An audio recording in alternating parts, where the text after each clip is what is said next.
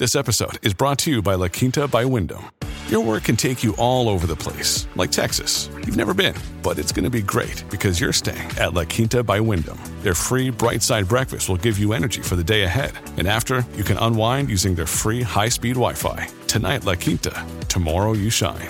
Book your stay today at lq.com. When you need mealtime inspiration, it's worth shopping Kroger, where you'll find over 30,000 mouth-watering choices that excite your inner foodie. And no matter what tasty choice you make, you'll enjoy our everyday low prices, plus extra ways to save, like digital coupons worth over $600 each week. You can also save up to $1 off per gallon at the pump with fuel points. More savings and more inspiring flavors make shopping Kroger worth it every time. Kroger, fresh for everyone. Fuel restrictions apply. This is Optimal Living Daily, episode 3054, How to Give Yourself to Whatever the Moment Brings and Forget Stress, by Leo Babauta of ZenHabits.net. And I'm Justin Malik, your very own personal narrator. And I'm going to jump right into another post and start optimizing your life.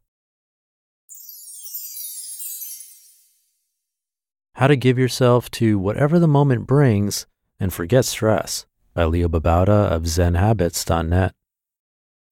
The prevailing way of living in our Western societies is to plan out our lives, both for the long term and on a day-to-day basis. We have planners and digital calendars that map out our lives, sometimes to the minute. We feel we're in control with plans like this, but it's an illusion, as I've said before. We cannot control our lives to this degree no matter how we try. Things will always come up to spoil the best laid plans. And the more detailed our plans, the more of a guarantee that something will go wrong. And what happens when the plans go wrong? We're stressed out because things get out of our control and don't live up to our expectations. This is one of the greatest sources of stress for most people, actually.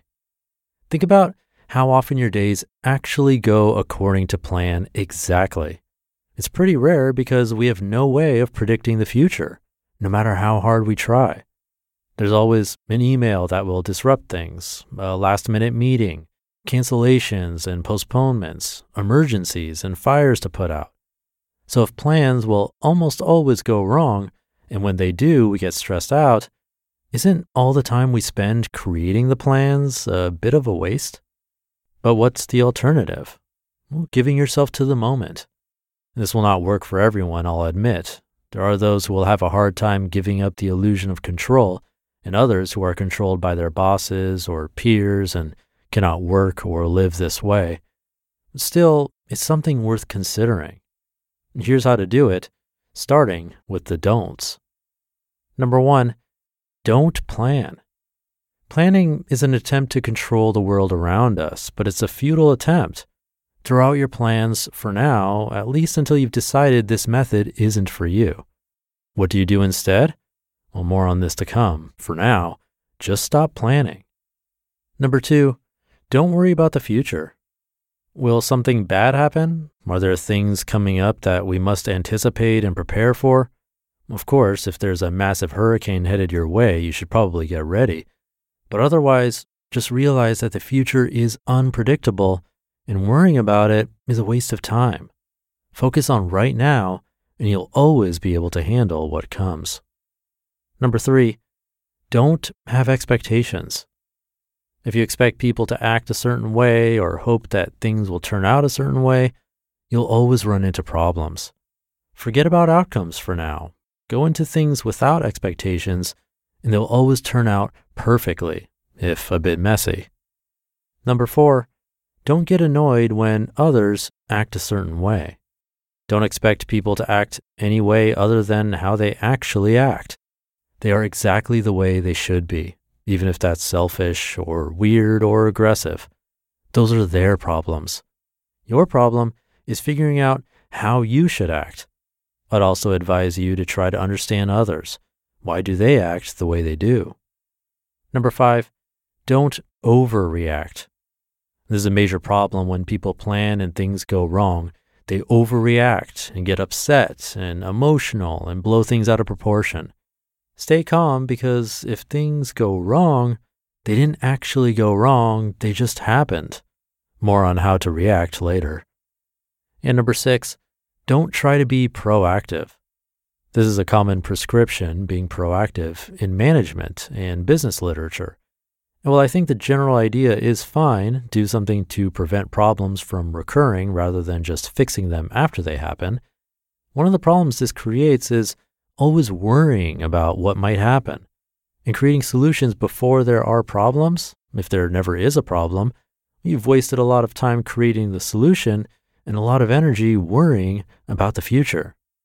And now for the do's.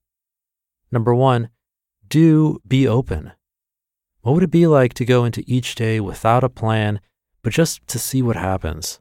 A bit scary because of the lack of security and control, a bit chaotic perhaps, a bit like we're a piece of driftwood floating in the middle of a churning sea. But in truth, this is what it's like to go into each day with a plan. It's just that we normally fool ourselves about the amount of control we have. So start the day with no plan and be open to what emerges in each moment. Number 2, do what you love. So what should you do now that you have no plan? Well, do what you're passionate about. Do what excites you right now. Create something amazing. Pour yourself energetically into a project. Build something new. And what you think you're creating might turn out to be completely different from what emerges, but you'll have fun doing it and something even better might be revealed. Number 3, do act in the moment. Giving yourself to the moment doesn't mean being passive and just letting life happen. It means acting, but doing what is best at this moment, what you're excited about right now, what needs to be done in the present. Number 4, do respond appropriately. Life happens and we must respond, but instead of overreacting, we can respond calmly and appropriately. We can take the action that's required, fix the problem, do what's necessary to prevent it from happening again, and move on without it ruining our day. And number 5, do accept. Accept what happens. It might not be what you considered ideal, but it's what life has given you, what has resulted from your actions in an unpredictable world. Accept it, respond, act, and move on. Don't get caught up in things not going your way, but accept that that's what happened. Again, this way of living won't be for everybody. Some don't have the freedom to live this way, and others just won't give up control. Some will think this is a passive way of living, but it really isn't. It's just a way of living in the moment without being caught up in the future or the past so much.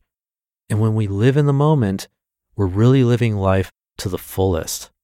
This is the gift of the present.